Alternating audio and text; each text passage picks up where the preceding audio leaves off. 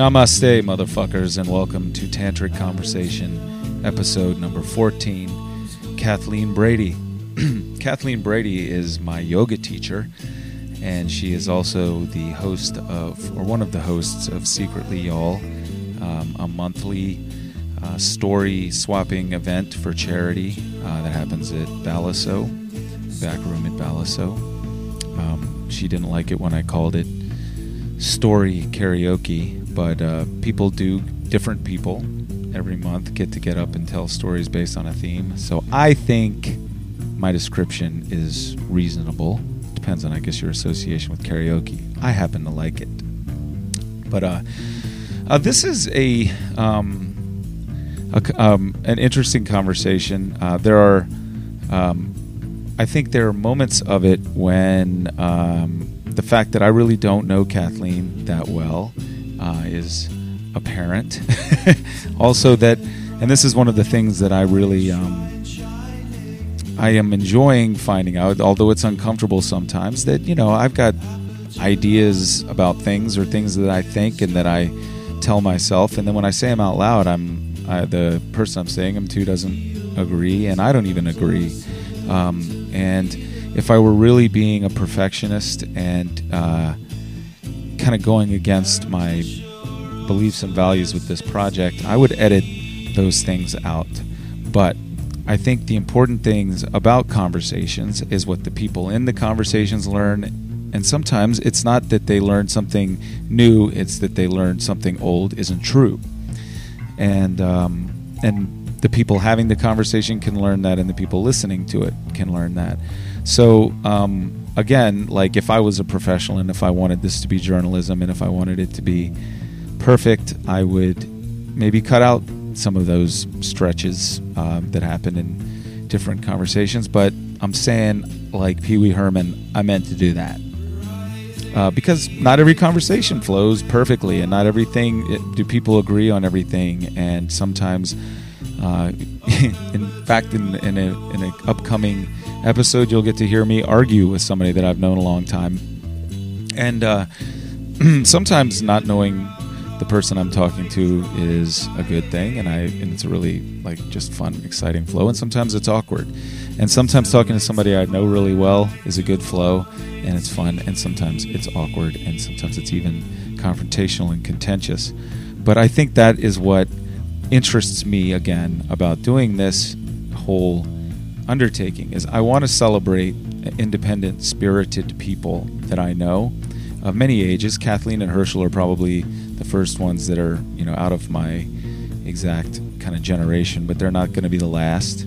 I'm really interested in iconoclasts, and I want to talk to them. And I think, you're going to, in a lot of the interviews I have coming up, we get to opining about things that are going on in the city of Richmond, and we may not know what we're talking about. We may be talking out of our ass, but we're talking about it. And I think it's important, again, that even when people don't know what they're talking about, they can risk being wrong. They can risk having an opinion that isn't popular. I'm interested in that. I'm willing to take the fall on that. I'm willing to ante up and show you mines if you show me yours. Again, it's what's the worst that could happen? That when people find out what people really think, as long as it isn't presented in a abusive or a shitty way, it's always a good thing. It's revelatory, reveals things, and we like things to be revealed. Why have things be hidden? The more we know, the better. So that is either a really good artist statement about my plans for these interviews, or an awesome rationalization for not editing them and not doing research and not preparing. You decide. But even, I think, listening to me be clumsy and wrong and whatever is entertaining, even if it's not good journalism or good hosting. It's been a lovely week for me since last we spoke. I spent the weekend first I went to Orange, Virginia, to meet with Abby Harper, and we really had a great chat in her apartment downtown, and I really enjoyed just going to a little rural town like that. When I was younger, going to a place like that, I would just be like, why would anyone live here? And now I look at little towns like that, and I'm like, how can I figure out how to live here? It's beautiful up there. And Virginia is ridiculously beautiful. We have some incredible countryside, just not even that far outside of town, and I really appreciate it. It's just lovely. I took the scenic route up there, 522 from 64, just winding all around through the countryside. Beautiful. Then I went down and visited Jayon, and he has escaped being interviewed again.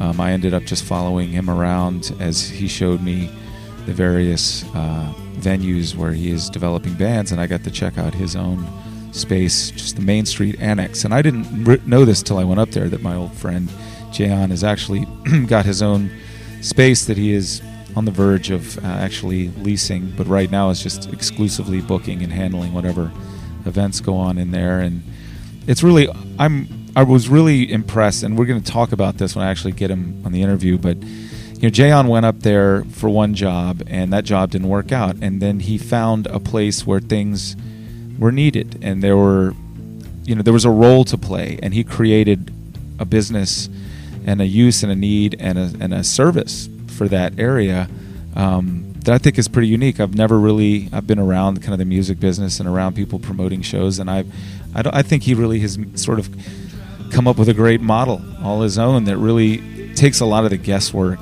I guess, out of bands' expectations and club owners' expectations. And so often they both have assumptions that the other should understand what their role is to the other, and they don't understand. And people get in over their heads, and they get into situations of having to guarantee money and all of this kind of stuff, and nobody has communicated beforehand, so everybody's on the same page. They thought they did, but they didn't, and I've seen that a million times. I mean, I used to manage a club in New York, and people would have 300 people, 200 people come see them, but they were in a room that really needed a 500 to 1,000 for them to turn a profit. So they had only covered costs, and they came up to the office thinking they were going to get some money, and their contract had said they don't get money until after they paid for all the stuff that they had to pay for, and they would always be pissed. So I see, Jayon is doing a really good job of communicating. I mean, it's like understanding the psychology of both the club owners and the bands, and he's playing a role to communicate for them and filling up nights of entertainment for them. And it's a great business, and I guess I'm supporting business. I'm going to be doing some work for him. But I'm really proud of him for going about business and creating something for himself this way. And I think I'd like to use it as a model for myself and encourage others to do so, because I feel that we so often are looking for somebody who's already got something going on that we can hitch our wagon to. And there's other wagons. You can make your own wagon. This is America. It is still possible to bootstrap. You just don't get to bootstrap yourself right up to CEO. You got to start somewhere, and sometimes you have to start over, even older. So that's your inspirational chat for the day. You're welcome. I know. Now you're ready to get out there and take on the world, aren't you? So, I also, that's, never mind. Let's get into the effing interview, because it's already at 8 minutes. And this is Kathleen Brady, one of my favorite people that I've met new in Richmond. And if you have a chance to take a yoga class from her, highly recommend that you do it, but also do come check out Secretly All at Balasso. It's next Monday, the 12th, I believe, and it's going to be Dave Brockie, Odorous Orungus from Gwar, telling stories about his travels over Russia, and this is all for charity. It's a good cause that you can feel good about supporting. So let's get to Kathleen. Hello, Kathleen. Hey, Curtis. How are you? Warm. How are you? I'm warm too, but it's not as warm as it has been. It's pretty comfy, actually, for hot Richmond. So you've had a busy day today? Just teaching some classes, the usual. Yeah? What classes did you teach today? On Mondays, I teach a 2 o'clock donation-based class that you were in today. I was in that. It was a Hatha yoga class. And Very nice. at 4 o'clock, I go over to the Fox School and I teach some of the teachers there some Hatha. Oh, really? Is it the Fox School teachers? Some of the teachers and the principal and some other people we've pulled in. Really? And then at 6 o'clock, I go over and teach a class called Deep Release at Yoga Source. So I just got home from that. What is the deep release that is referring to? I've seen that in your Facebook updates. Well, you thought class today was pretty reasonably slow. Mm-hmm. It's even slower. Oh, yeah? And it's mostly done on the floor. Like, we don't do a lot of standing poses. And poses are usually held, like, minimum 2 to 5 minutes. So, like, tonight we were doing a bunch of hip openers. So we're, like, in lunges for, like, 3 or 4 minutes at a time. Pigeon pose, all sorts of stuff like that. We use a lot of props. Mm-hmm. So there's a restorative element to the practice as well. So you're a yoga teacher and a dance. Do you teach dance, or you more of a performer? I dance. I Yeah, don't teach. Just dance. Did you go to school for dancing? No, I went to school to be a normal person. I grew up a dancer, and I broke my feet when I was 17. You grew up what? My feet. Now you said Both of them. I got stress fractures in my metatarsals. from what? What caused that? From too much dancing, I guess. Bad nutrition, probably. So you grew up a dancer and you hurt your feet, and that diverted your path, and you went to school to be a normal person. Where did you grow up? Arlington. Was that straight Arlington until you came to Richmond? Straight Arlington until I went to school in Charlottesville. I went to UVA. Oh, you did. And what was your life like in Arlington? My life specifically? My whole life? Or Well, standard, what was the upbringing like? Typical middle class Northern Virginia, Nova kind of thing? I never knew that Northern Virginia was called Nova until I left Northern Virginia. Nova was the community college to us. Right.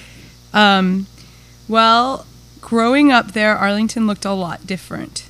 So in my childhood, I spent a lot of time riding bikes. There was some ponds we'd go fishing in. We'd build forts. There was awesome bike trails up there, so we'd do that. Or go up to 7-Eleven and buy a bunch of candy, that sort of good stuff. Walk to the library. Take the subways places. I was riding the subway at The DC Metro, is that what we're talking about? Yes, the DC Metro transit system. So that's a little bit different than how Arlington looks now, I guess. My neighborhood is totally different. The house I grew up in is still there, but all the houses around it were pretty much knocked down, and these huge houses have been put in. And I was just talking recently about, I don't know, if you spent any time in Arlington?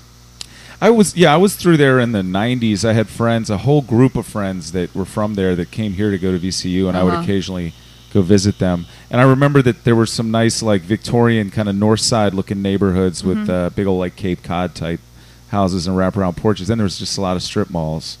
Strip malls? Or shopping centers, I should say, just Where were you in Arlington? I don't remember. I just remember that it had this weird feeling to me, like there were these funny little islands of cool old houses, and then there was just a lot of stuff that wasn't that aesthetically pleasing, hunks of that. But I guess it depends where you are in the where city. I was. I at this point wouldn't even. There's places that I wouldn't even recognize now that have been redone, But yeah, that's what I did. I rode bikes a lot and so did you like? romped about. Did you like growing up in Arlington, and did you go to DC much when you were coming up as a? Cause you went to. I guess I assume you went to college when you were 18. So in your teens, what was the pull? Did you feel the need to go into the? Cross the bridge? I was joking with a friend the other day because it's funny because everybody knows where Arlington is as far as the Nova situation goes. That's right across the Key Bridge, or yeah, from Georgetown. Yeah. But I never went, other than going to DC, we never went anywhere else. Everybody was like, oh yeah, I used to come into Arlington all the time from Fairfax or wherever, and we were either in Arlington or we were in DC. And so we explored DC, but I was pretty young. I left when I was 17, so it's never really went and got into too much trouble. Right. Did you feel any kind of a pull towards urban stuff? I guess not. If you went to UVA, that was even more. Well, I didn't. I never saw UVA before I went. I didn't know anything about colleges really. I applied pretty last minute, and actually, so I was talking about this recently. It was the one time my dad really like totally dadded me. He's like usually pretty much lets us do what we want to do, but I got my acceptance letter to JMU and UVA on the same day, and I was really psyched to go to JMU. My brother went there. I knew Harrisonburg. I'm like, Dad, I got into JMU. I'm going to JMU. And he's like looking at me. He's like, what's that? I'm like, that's my acceptance letter to UVA. And he just looked at me. He's like, you're going to UVA. And I was like, and I didn't know. I mean, I didn't really know. I was like, shrug, okay, whatever. So I went to UVA pretty much sight unseen and was pretty surprised when I got there. Yeah, how so? I guess the way I would have described it at the time was I didn't get the memo on like the uniform you were supposed to wear. Mm-hmm. And I wasn't that interested in being in a sorority or knowing about the frats. So it took a little while to find my own type of people. Yeah, so what was your own type of people with those formative years where we just start establishing our like pop culture identity, you know, around 16, 17? Were you the artsy type, the creative type? Were you the hippie type? Were you the skater Betty? Stop me when I hit something? Or I think I probably dabbled in most of those things. I never got too attached to any of them, but you know, I guess you end up finding a group of people who don't necessarily all want to be part of like the big club, right? And so you're all kind of straggling around until you're like, oh yeah, you want to hang out? Okay. And then those kids you ran into at UVA, there was a group of them in your high school, or something like that in your high school, wasn't there? Like rich kids or whatever. Like, was there some manifest? I'm sure there was. I mean, I don't know. I've never really thought about it. It just seemed to me that I wasn't that interested in wearing pink polos and Uggs. Right. So I just didn't. And so what did you like? I didn't worry about them too much. Are you glad that your dad came down on the side of UVA and got you to go there? Are you glad you went there as far as your education goes? Did you have a good experience? What did you study there? What was your major? I have a degree in Russian, and I have a degree in anthropology. Explain your choosing Russian and anthropology as majors. Are these dual majors, dual bachelors in Russian and anthropology? Yeah, I have two bachelors. Okay. Yeah. Well, I was 15, reading Crime and Punishment, living in New York for a summer. I went to a summer program at the Juilliard School for dance, and I started reading Dostoevsky. It was assigned to me. I changed high schools, but at the time I was at a high school with the IB program, the International Baccalaureate program. Mm-hmm. So that was part of our summer reading, and I was like, I love this shit. I love it. I love it. And so for the next, I don't know, 5 or 6 years, like all I read was What drew you to that? I've read like Crime and Punishment and Raskolnikov and His Guilty Conscience. And yeah. What resonated with you about that stuff coming from your? How did that speak to you? Do you have any idea? I don't know.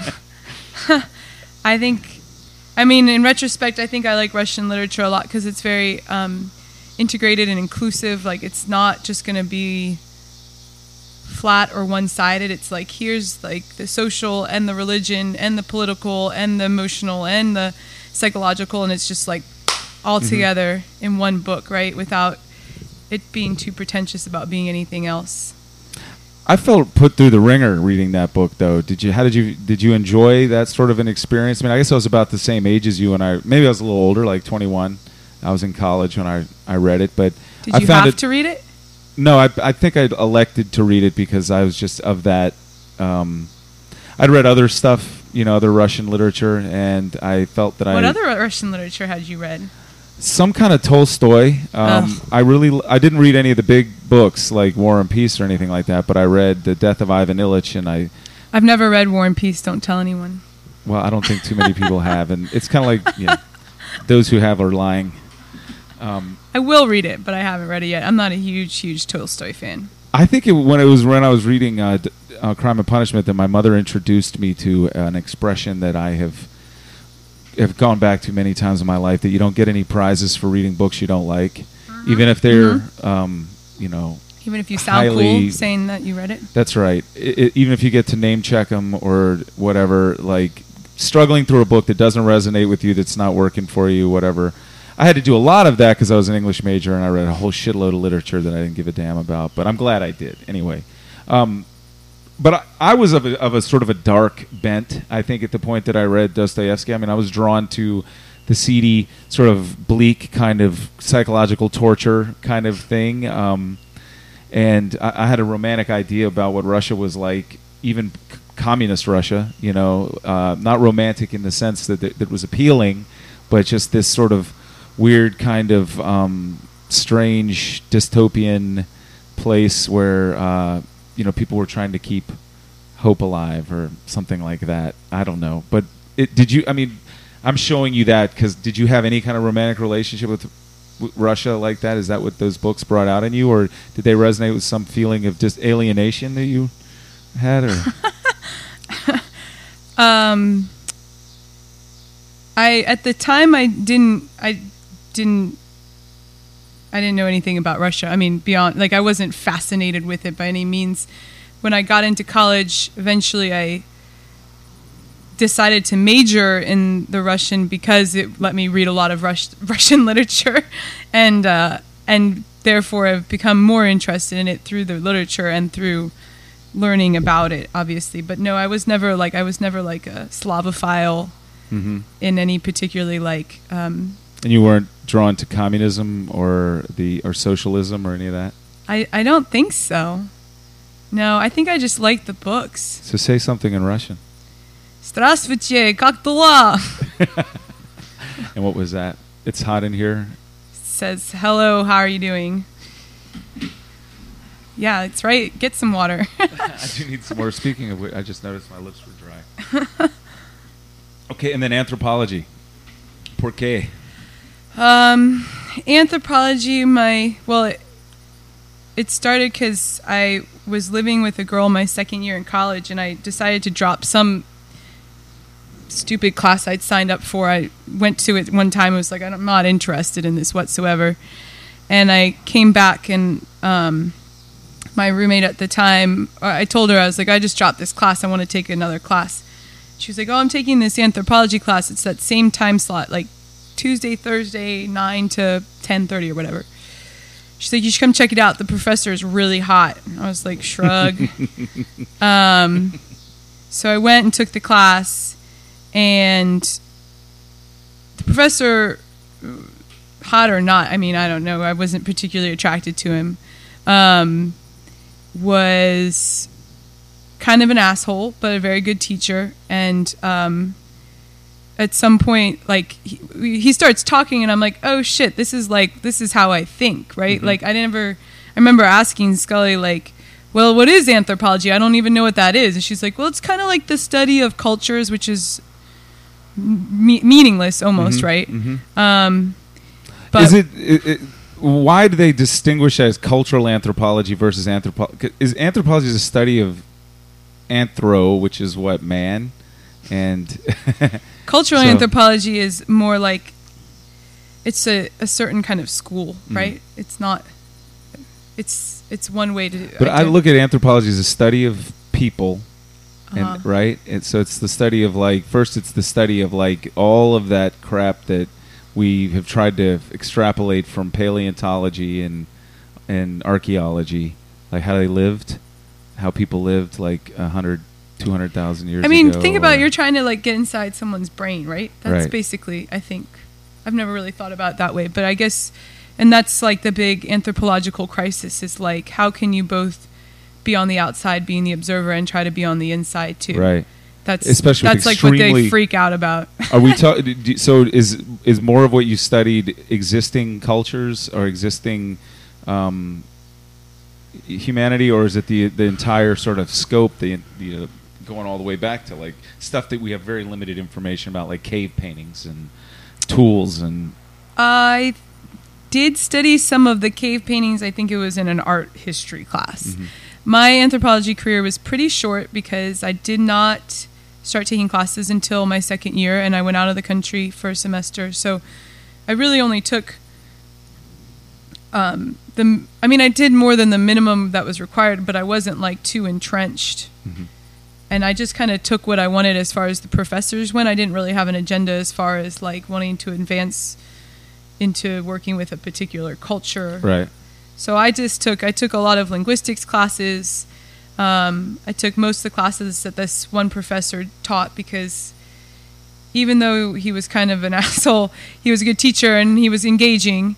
And when you said before that this was how you thought, that you recognized that in that class, what were you talking about? The way that he thinks, or the study of anthropology was like the way that you approach No, life? just anthropology. I mean, it was like I had been doing, I would just read and write on my own. And I remember that summer reading a Ray Bradbury story and writing about it just on my own, just to write about it. And getting, when I got to that class, actually, mentor's actual line was like, all of you white middle-class kids, you have no idea, you've never thought about any of this stuff before. And I was like, actually, this is what I've been thinking about. So it was just kind of a natural fit.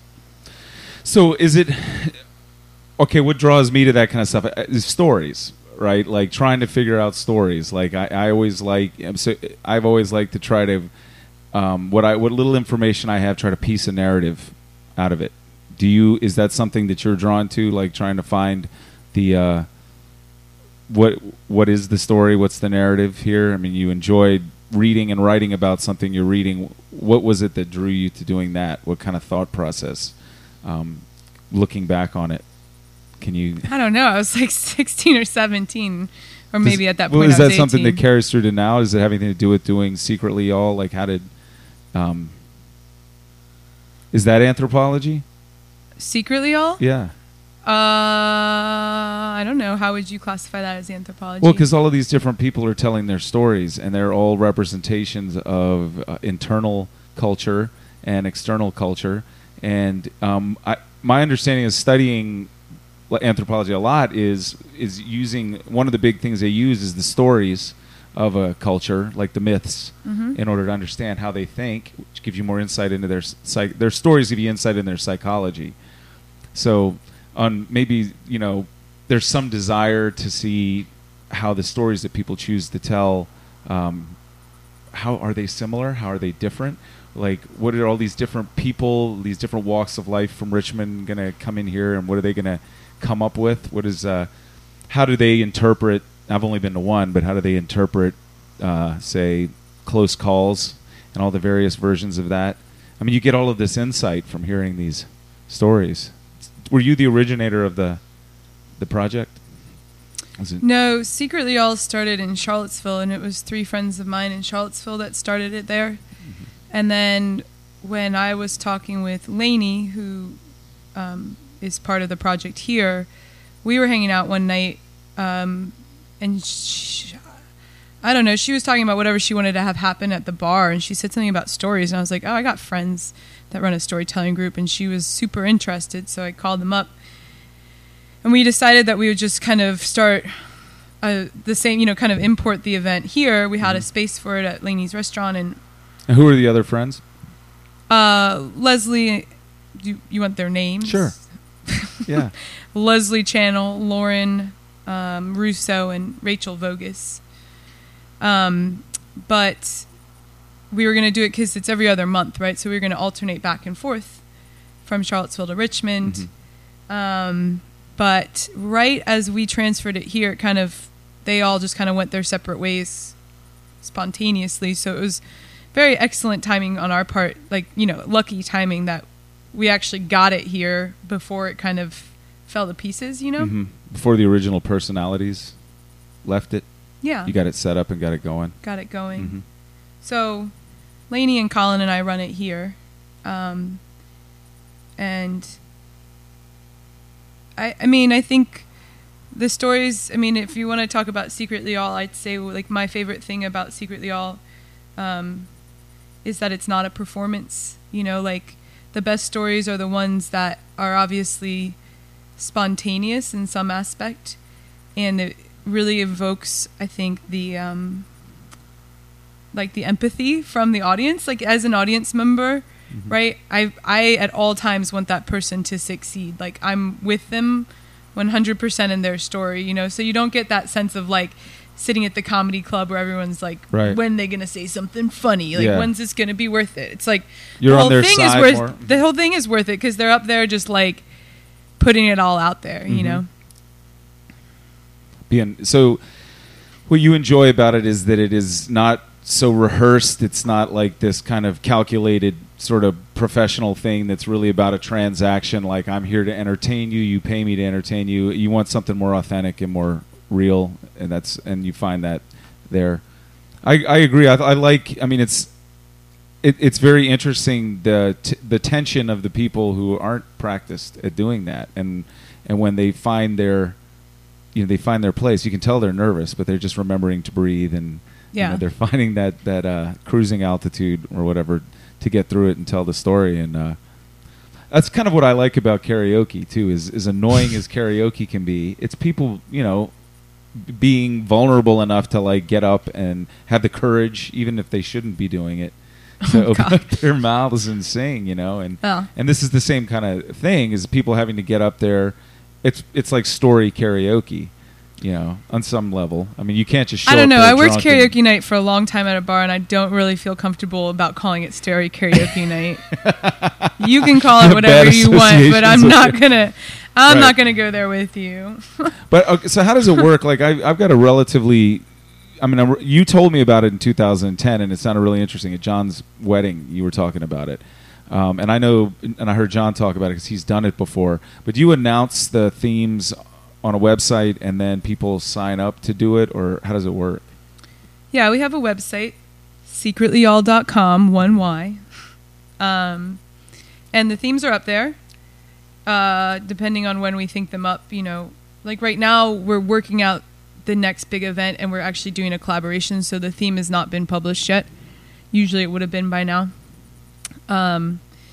But so the theme is announced on the website, on Facebook. Usually we send out an email to the mailing list, letting them know.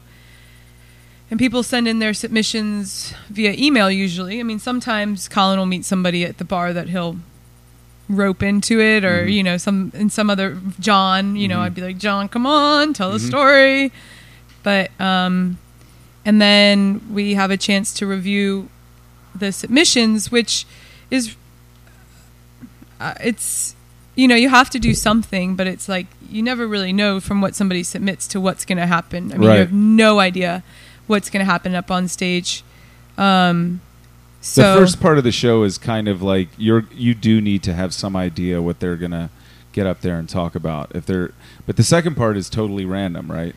Well, the first part of the show, all we really know is who is supposed to be telling. We have a set list, right? So we have those 5 to 7 people that we have confirmed and hopefully show up. Most of the time they do. And so that's pretty much all we know. And we have an idea of the story we think they're going to tell. Sometimes they'll switch it. And really, they'll just pull a different story out of their tuchus. And I mean, sometimes it's just like, well, this is where I thought I was going to go, but now I'm going to go here, which is fine. I mean, I have no problem with that personally, as long as it has to do with the theme. And then the second part of the night, anybody. So most people, I mean, many of us would feel kind of very timid at all. But then, like I said, you're sitting there, you've already watched 5 or 7 people go up there and like put their asses out on the line. So I think, and there's a bar there, so it probably helps as well, right? And gets people to throw their name in the hat. And liquid courage. And then we just pull out names at random. So those are the stories we have. We don't know who's put their name in there. I'm pulling the names out blindly. We don't know what their stories are going to be about. The hat is usually where, like, I don't want to say the best story because they're all great, but like the most surprisingly, like, whoa, that story was awesome, and like usually comes from one of the hat tellers. Oh, really? And not always, but have you had some that were just like this was a disaster? Like when the person got up there to tell their story? You don't have to name them. I mean, has that happened before? I don't think there's ever been like a disaster. The only thing, I mean, there's very rarely that, I wouldn't say there's ever been a disaster. There was one time where I thought I was going to have to take a guy off stage because he was being really weird, Mm-hmm. but he was telling a story, you know. How was he being weird?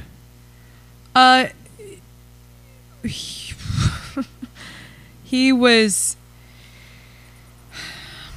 the subject matter of his story was unclear, but insinuating maybe something pretty perverse. And There was some body language and some gestures involved. no, that was Chris Bopst. No, this was another guy. Bopst and that microphone stand got really personal when he told his story. No, this is somebody else. There was allusions to maybe, I mean, it was unclear from the way he was telling the story, but allusions to maybe child molestation. I can't really go into all of it without just kind of repeating the story itself. And I was sitting there thinking, like, at what point am I responsible to get up on stage and try to escort this guy off the stage? But he finished on his own and ended it. And the story really weirded some people out, and some other people were just like didn't really pay attention. You're like, all right, because it weirded the shit out of me. But do you, like, when there's the feeling of like things aren't working, you know, I guess there's a general sense of sort of elation in the room when things are going well, everybody's laughing and having a good time. You feel like a certain connection to the person that's telling the story, you want them to do well, you're supporting them.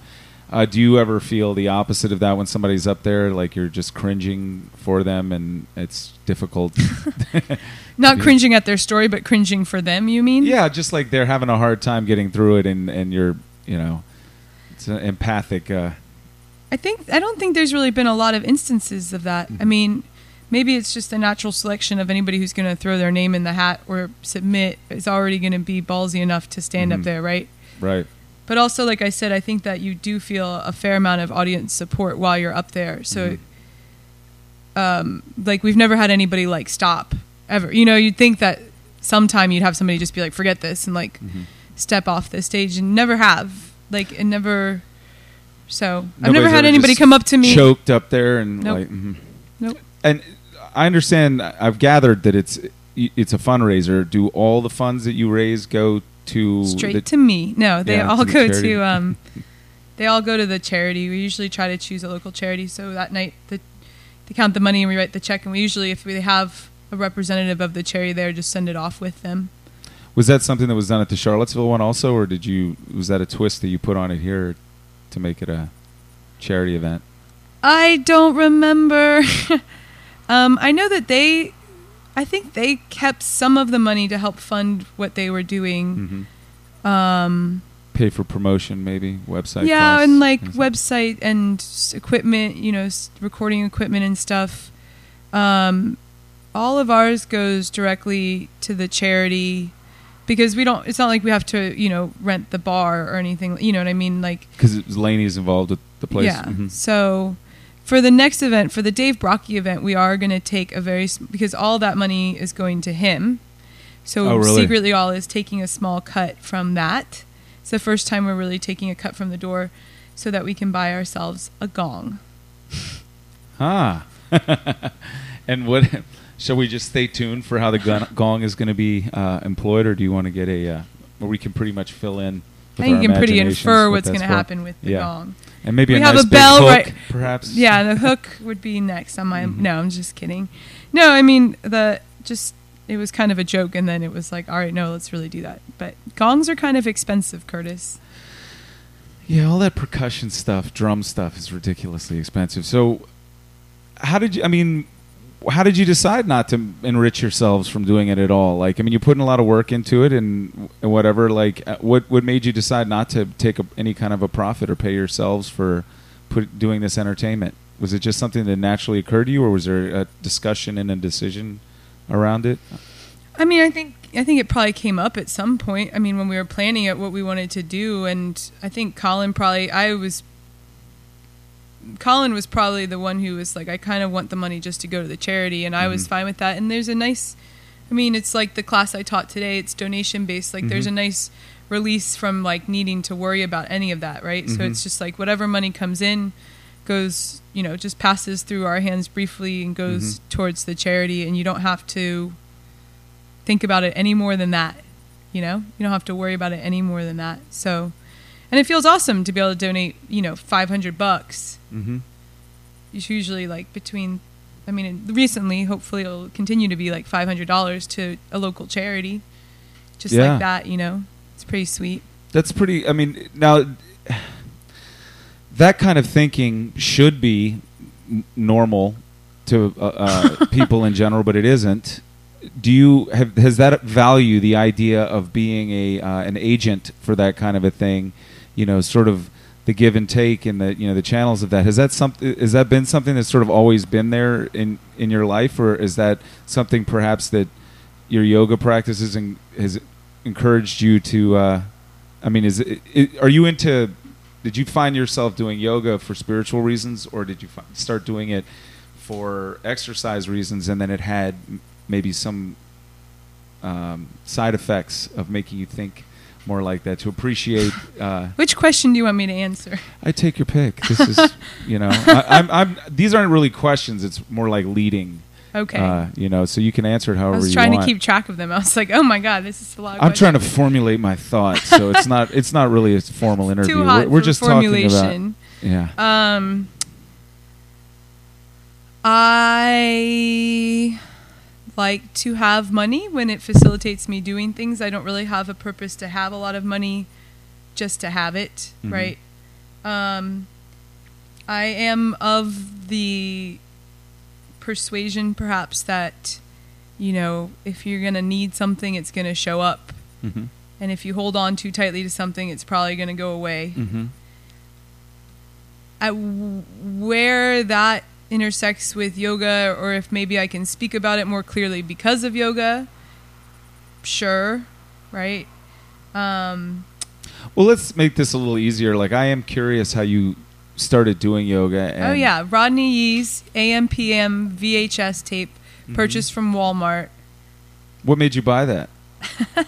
Like, what was going on? Was there an inquiry? Well, I mean, I grew up dancing, so I knew what yoga was. We would do yoga sometimes. It's, you know, it's been around a while. It's been around the block. So by the time I did get to college, I had some pretty bad back issues. And so one day, one of the upperclassmen drove us to Walmart, woohoo, when we were first years in college, and I saw that there, and I bought it, and I did it. I did part of the AM yoga VHS like every day for. Does AM/PM mean there was 2 workouts, one for the morning and one for the evening, or? Yes. Okay. The PM one was way too boring, though. And that was just kind of like how I got set in a routine. Did you have any intellectual assumptions or things like? It was just movement. You know, it was right? movement to me. And if I did it, then my back wouldn't hurt and I wouldn't have back spasms, and I could stand up straight. You know, and if I didn't do it, then I would have back spasms. So I don't even think it was necessarily yoga. It was just that I went from a life of doing a lot of movement and being really involved with my body, and then stopping that when I broke my feet. So my body was just probably like, the fuck? I need to keep moving. And then from there, I didn't know anything else about yoga. I didn't know anything. I just went to the UVA library and checked out some really old books on yoga.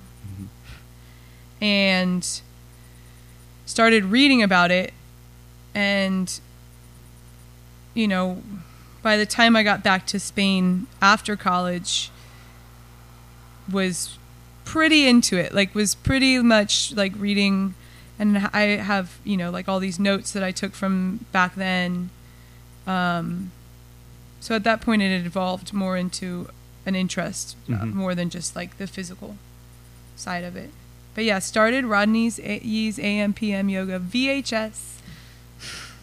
That's how it all began. And you were talking about movement. Like, when you were doing dance before, what was it about dance? Was dance just something that like you got into, like kids get into soccer when they're kids, and your mom took you to ballet classes and whatever, or was you drawn to it for some role model or? Yeah, my best friend was taking dance classes, and I was Mm-hmm. like, I want to take dance classes. Mhm.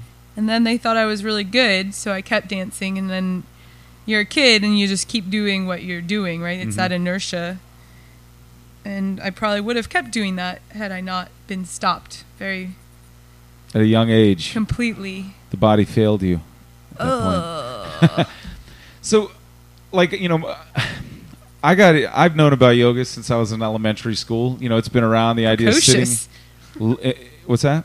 Said precocious. Well, only that, like, we had weird hippie type people that came around to the Richmond Public Schools when I was in elementary school and would teach us all kinds of different sort of movement classes. There would be a dance thing, there would be some kind of calisthenics, and sometimes somebody would come through and teach us various yoga poses. And for some reason, I remember the lotus position very early on, and I got myself at age 8 or 9 or 10 to be able to sit in the full lotus position with both feet and I was really into like the idea of sort of stretching my limits, of can I get my, I was a lot more limber as a young 10-year-old, like, can I get my ankle behind my head, and can I do a back bridge and all that stuff. And I remember people were exposing me to it, but I didn't think about it again until 2 or 3 years ago. And part of what I was involved in recommended meditation, and I was doing different kinds of seated meditation. And I had taken a class once that was probably more of a hatha thing, which was very focused on the poses, but also being mindful of what your body's doing. Putting the weight in the muscle and not the joint, and things like that. And I decided I wanted to do a type of meditation that involved movement, because I'm always trying to exercise and whatever. So I started doing it, and at the point that I did it, I was really under the assumption, okay, I've found my way into this ancient tradition, and there was a lot of romantic spiritual ideas around doing yoga practices, that this is something that somebody was doing in India like 1,000 years ago or 2,000 years ago.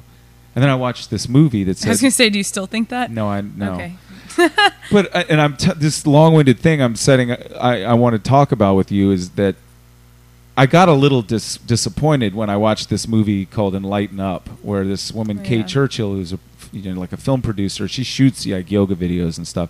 She decided on a premise: take somebody that is not at all spiritual and doesn't care about yoga, and get them to do yoga for 6 months and see if it changes them at all.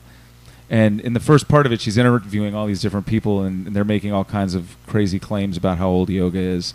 And ultimately, we find out, no, it's about 100, 150 years old, what we're doing now. That this Iyengar... Well, the asanas are. They're old, but the asanas are like about 100. They're like the turn of the century. From what I've understood, they basically came from India's campaign for independence, right, Mm-hmm. from British rule. They were like, we need to sculpt something that like is a positive representation of our culture. Huh. I hadn't heard that. So there's very little mention of asana in the yogic texts that we use. There's some, but mostly the theory is that you would do asana simply to prepare you to meditate, right? So that you could sit, you get your core Right. strong so you can sit, you limber up your hips and your quadriceps and your calves and all that stuff. It makes sense. I mean, if you sit in the lotus position after you've done yoga, it's a lot more comfortable. Right. You could Well, and you've worked all the like anxious energy out of the body, Mhm. and so. But so at the end of that movie, like the guy she's got doing it, I mean, they've taken a lot of information, but he's gradually is starting to have some kind of he's having some kind of an awakening, and he ends up quitting doing yoga, and he moves back to Colorado to be around his mother. And at the end of the movie, they show him doing rock climbing, and they juxtapose this with Kate doing her workout, and like. He falls off the rock face while he's trying to do it, and just with a line, nothing bad. It just shows that he was trying something and he had a setback doing it. And then they show her doing a headstand, and she falls. And What? well, I think they're trying to make the point that something that you're trying to do just repeatedly that you're practicing doing, it doesn't really matter if It's a practice. Right. It's the idea of a practice, right? I was like, that's a horrible end to the movie. This is taking up a lot of time for me to get to this thing I wanted to say. But I had a today when I was in your class, I went, it doesn't make any difference that it's 100, where it came from. In fact, it's kind of cool that here in this world, in this culture, really, it's kind of an American invention. And we're sitting there doing this really mindful, meditative, like intentional, healthy, thing that you don't associate with America, but it actually was created by people living in this country, and it has been expanded upon by people living in this country. And I don't mean necessarily any particular example of such, but Iyengar brought it here and has really developed, and all of these branches. Well, there was a couple here. of people that brought it over, yes. Mm-hmm. But I don't know if I would call it American, but... Well, what do you, I mean, to me, American is the sum total of all of the cultures that pass through here, and it's more popular here than it is anywhere else. It's more of a thing to do yoga in America. This comedian was just talking about how there's like there aren't any Indians in the yoga he's Indian, and he's like, I go to all these yoga classes all over the place. There are no Indians in those classes. But anyway, the point is that, again, anything you're doing this thing. It doesn't matter where it came from. It doesn't matter if anybody else is signing off on it. The results are, like you just said, when you don't do it, your back hurts, or back then, when you didn't do it, your back hurts. When you do it, it helps. So... I mean, I think it just creates a space, right? I mean, I was talking to my uncle the other day, and he and my aunt just started taking a yoga class, and he's like, I don't think I'll ever be able to do the poses. I don't think I'll ever be good at it. So I'm like, okay, like, it's not, you can't be really bad at it. I mean, if you're doing it, you can't, let's put it this way. If you're doing it and being nice to yourself, you can't do it badly, right? Right. If you're doing it and you're beating yourself up, then that's not, well, if we were in class, I'd be like, that's not yoga. Right. Right. But we were talking about it, and he was referring specifically to the asanas, and then he was talking about how, like, when he rides his bike, or even when he does the dishes, he, like, very purposefully, like, quiets down his thoughts and, like, doesn't dwell, right? Mm-hmm. And I was like, oh, well, then you already know how to do yoga. That is yoga, right? Mm-hmm. That's yoga. Like, it doesn't matter if you're climbing the rocks, or if you're sitting on a stupid sticky mat that you bought at Target, or you're, what music you're listening to, or if you're on a bicycle. That's yoga, right? That's the engrossment of being where you are. I think I took the word practical and the word practice and all of that completely for granted, as it applies to something like this. I almost thought of it as a affect, but it's the most nuts and bolts kind of idea. It's like, we know already what we're habitually doing, which is like time traveling in our minds all the time. We're all the way down the road worrying about this, or we're fretting over something that just happened. There's all of this. I'm still upset that you called it story karaoke. Oh my God! Yeah, you need to get in the moment. That's the past. Hey, I apologize if that hurt your feelings. And also feel free to, like, if you hear me saying some shit you think is just totally wrong, like, no, correct I'm me. just joking with you. Well, that whole bit where you were completely silent and knitting your brow when I was talking about yoga as being an American thing. I mean, that's just a theory, and we're here to discuss theories like that. So if you're like, I think you're full of shit, it's totally cool. Don't worry about embarrassing me. I've never thought about it as being American, or obviously it's not just an Indian thing, right? Obviously, America. There's been a huge contribution to it on the part of people like Baron Baptiste and all of these others that have made, whole adaptations of it, and yet they constantly keep that spirit in it of mindfulness and attention. This idea of, like, being easy on yourself and relaxing and challenging yourself at the same time. There's this. I guess the reason I'm wanting to, like, illuminate that is that I hear a lot as an anthropologist in America, as I look around me, we as people who are the kinds that live in, this part of Richmond and whatever, we have a tendency to define an American a certain way, I don't like being an American because Americans are X, Y, and Z. You know, they go to Walmart and they eat bad food and they are ignorant and, xenophobic and whatever. And yet it's Americans that are saying that about other Americans. Like the people who live in this country that have the alternative ideas are also Americans. Like that's very much also a culture of America, to be questioning things, to be seeking solutions, to be thinking of health and mindfulness and sustainability and all of that. These are also things that have sprung up in this country. They don't get the same attention, but they're still very much American practices. They're very much American values. They're very much American ideas, because Americans are engaged in them. They're trying to bring them about. Community gardens, this charitable thing that you would put on an entertainment event just to make money to give away to somebody else. That's an American thing. You're an American doing that. And I think we give our own country a bad rap a lot by not recognizing the fact that we are part of it, and if we don't like something that's going on in it, then we do something else and we make that what America is. Like we don't have to transform the whole fucking continent. We don't have to get everybody, as long as some people who live here are doing something different, and no country has a monopoly on any of that stuff, So I just sort of had a little moment when I was doing it in your class today that I went, it's awesome that it's here that we're doing this here right now in this country. It doesn't matter if it's connected to India or if it's connected to the dusty past or something else. There's 5 people in this room that are... Yeah, I was there too. There's 6. 6, my bad. You were. But so your relationship with it began with the Rodney Yee thing, and then you started studying it, and you said you threw in something about going to Spain or going back to Spain. Did you say that, or did I mishear you? Yeah. So what was that all about? What'd you go to Spain for? Sounds like, what'd you go to jail for? What'd you go to Spain for? I went to Spain when I was in college to study there, and I went back after college and to live there. How long did you live there? Like a year and a half or 2. While. And what was that like?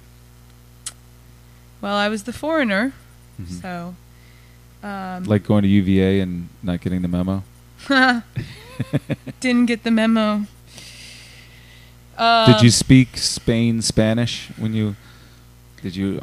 Or all that Russian you had learned wasn't useful? I studied Spanish as well. I have a minor in Spanish. And I lived there, so when I went to study there, I was too mortified to ever talk. I was very, very, very, very self-conscious and very shy and never spoke. So part of going back was a confrontation of that. So confronting that fear and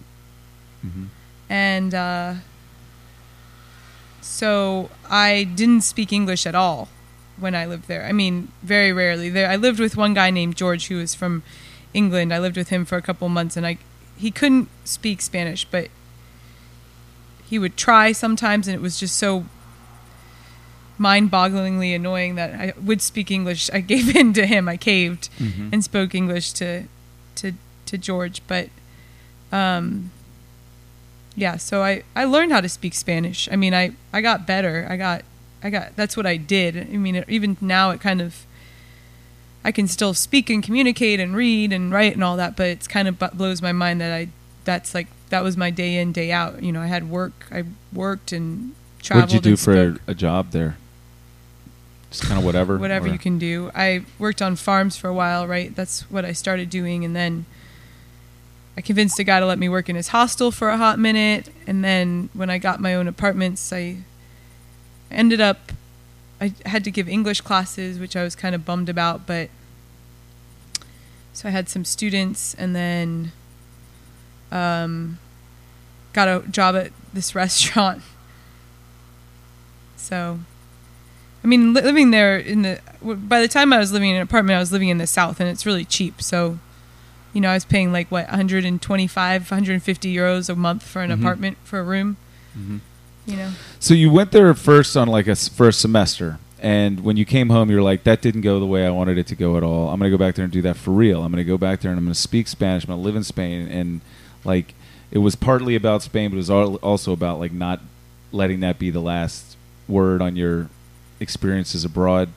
But how did it further change you to actually live there for 2 years? What was it like being, like you said, you were the foreigner, and how did that experience change you? Like, and how did you get through that for 2 years? Oh, I don't know. I'm sure it changed me in lots of ways. Well, if you realize that when you need something, it's going to show up, right? I said that earlier. I was talking recently about, I decided before I came home from that last stint in Spain, my brother was getting married, so I was going to come home, and I was broke. And I was kind of sick of it. To go to Portugal and hike from Portugal to Santiago del Compostela, right? The Camino del Santiago, but through Portugal, not France. And then once I did that, I decided all I wanted to do then with my last couple of days, like my last week, was hang out at the beach. So my plan was get to Santiago, complete that, and then like just kind of go to the beach before I had to get back to Madrid to fly out. And there was no sunshine. It rained the whole time, that last like 7 or 9 days or whatever it was. I just hitchhiked back down Portugal. And no sunshine. I think one day I got to go to the beach, and I think it rained. But by the time I got back, I wasn't planning on it, but I ended up getting back to Granada where I lived, and I surprised my roommates because they didn't think they were ever going to see me again. I showed up, and they're like, what the hell? And showed up with, like, I don't know how much now. I mean, to me at the time, it was a lot of money. It was like 40 euros or 60 euros that people had given to me from just giving me rides. And like water bottle, you know, they gave me everything. I didn't ask, all I asked for was a ride, right? I'm standing on the side of the road. I'm like, I'm going south. And they, you know, one guy during the ride, like pulled over at, you know, like a road stop and bought me lunch. You know, he's like, buy whatever you want. I'm like, you really don't have to buy me lunch. He's like, no, let me buy you lunch. Let me give you this bottle of water. Let me, you know, like give you, you know, and people were like, what, you took their money? I was like, no, I said no. I said no. You know, obviously someone's going to give you a ride. They've done you a big favor. But, you know, as one guy put it, I was like getting out of his car on the side of the interstate, and he's like trying to hand me like 20 or 30 euros. And I'm like, really, it's okay. Like, thank you. I appreciate it, but it's okay. And he's like, look, I used to travel a lot. I understand. Like, please take this, you know? So that changed, that maybe that was the introduction of the thought of like, you know, money is a tool. It's supposed to pass through you. It's not supposed to be something you hoard. You know, you can be on the receiving end of it when you need it sometimes, and you can be giving it out when you have more than you need. Oh, I needed that money because when I got back to Granada, I took all of my friends out for a night at the bar. We bought anything we wanted with our 40 euros or whatever. It was pretty fun. I share that like idea about money and pretty much about everything else, and that if you're really focused on something and you're doing something, that the means sort of come. In my case, it wasn't money. When I lived in New York, I just knew people, and I decided I wanted to start playing drums, and suddenly I had a drum kit, and I had a practice space, and I had all of these things that I couldn't afford. I was making less than $20,000 a year when I lived in Manhattan in the fucking 90s. Right. And yet I had all of this stuff. I hardly ever paid for anything. Like, and I don't think it's some kind of superstition or magic. It's like people want to support people that are trying to do things, you know, on some level. And money isn't the only way that gets done. There are other ways that people exchange, give support and exchange value and all that. So is that a kind of a thinking that's began for you in Europe, or do you think that was like that attitude was there? You're just that kind of person, or were your parents like that about? No, my parents were not like that. I don't know I don't know. I mean, Are you different from your parents? That's a funny question. Yes, I think I am different than my parents. Are you at odds with them, or do you get along with them? Oh no, get along very well with my father. My parents are separated. I don't talk to my mother. My mother is extremely grabby about money and has sued many people. So perhaps those are the seeds, not my time in Europe, living as in my idyllic hippie life. But not digging the way your mom is about money, and finding that unattractive. Were your parents together the whole time you were growing up, or did they separate? They separated recently or a long time ago? No, my parents separated when I was in 4th grade. Did your dad remarry, or did they remarry? My dad got remarried 3 years ago, actually, finally. And do you have siblings? Yep. How many? I have 3 Brady siblings, and now I have a stepbrother and a stepsister. And where are they, in Arlington? Are they in Richmond? Where's everybody spread out?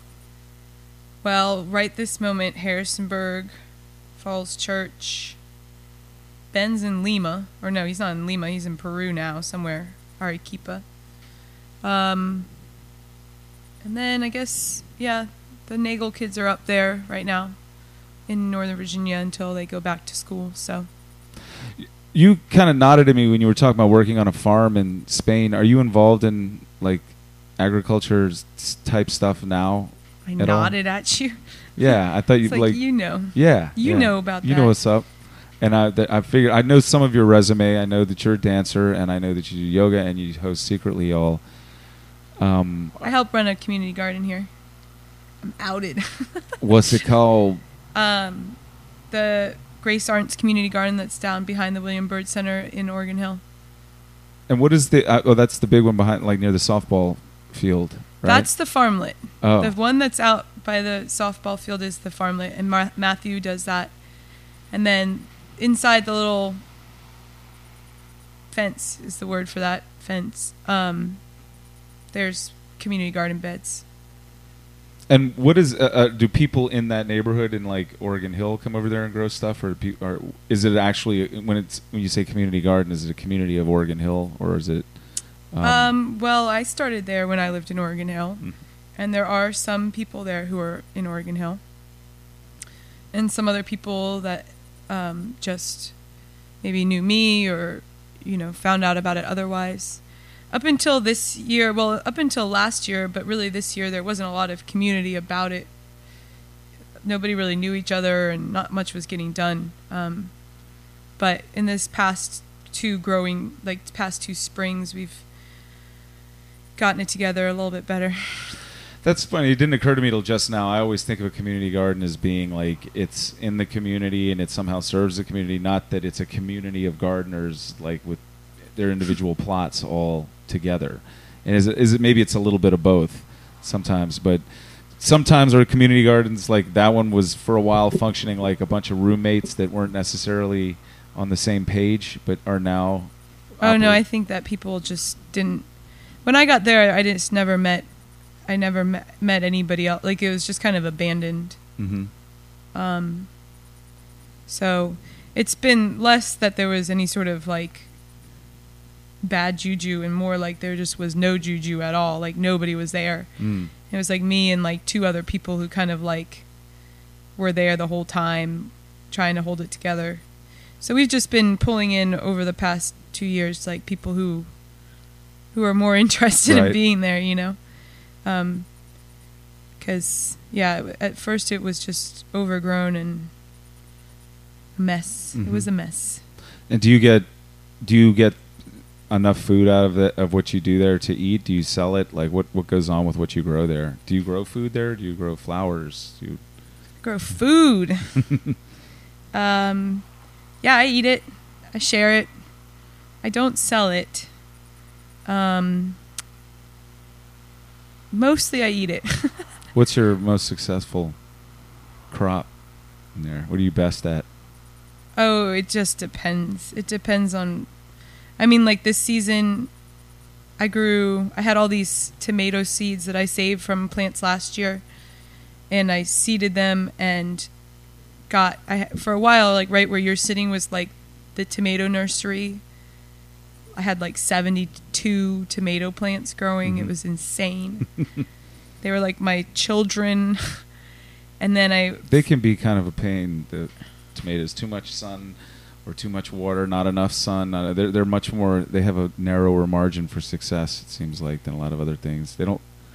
Well, normally our weather is pretty good. Like, it's hot, and as long as you keep them watered, they are pretty content. Mm-hmm. This year, however, my plants are like monsters because it's been raining so much, but the tomatoes haven't... tomatoes on them. Well, they haven't been turning, they'll Right. stay green because there hasn't been, like, a really hot... it's been hot, but then it'll rain, and it'll be hot, and it'll rain. So it just depends, and it depends, like, I always tell people when they want to know about getting a plot, they're like, I don't think I'd be very good at it. It's like, well, luckily, plants are designed to grow, and there's very minimum number of things you have to do to make them grow. So if you put them in the ground and you keep them watered, they'll pretty much grow. You have to pay minimal attention to Yeah. them, right? But the more, so your first garden is usually your best garden because you have no expectations, right? Mhm. If something dies, you're just like, shrug, mess that up. But the more you do it, the more you like, I don't know, the more you learn, the more you're like, oh no, like now my tomato plant has, aphids on it. Now I have to figure out how to get rid of the aphids, or now there's cabbage loopers, or now there's harlequin beetles. So. Oh yes, the bugs eating it. The bugs. My mother has a garden up in Churchill, and I was over there working in it, and it's insane to me. I mean, everything's just gone nuts growing, but like I noticed there weren't a lot of tomatoes there. There's just a lot of tomato plant. There's a lot of vines and leaves. Shit ton of tomato. Like, they're monsters. Like, seriously, monsters. I've just brought home, I have some tomatoes there, but they're not even that good because they're so swollen. Like, they're just not even that sweet. Mm-hmm. But hopefully the season will even out. So where's your dance involvement these days?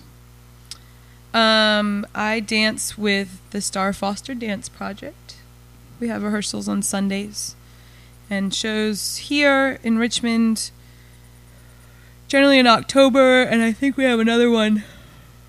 We always have a big show in October, and then we have a choreographer showcase in March or May, and then wherever else we end up going. And what kind of dance is it? Modern dance? Yeah. Modern dance. And there's different choreographers that come in and do it, or is Star a choreographer? Star is the choreographer. The choreographer, okay. Yeah.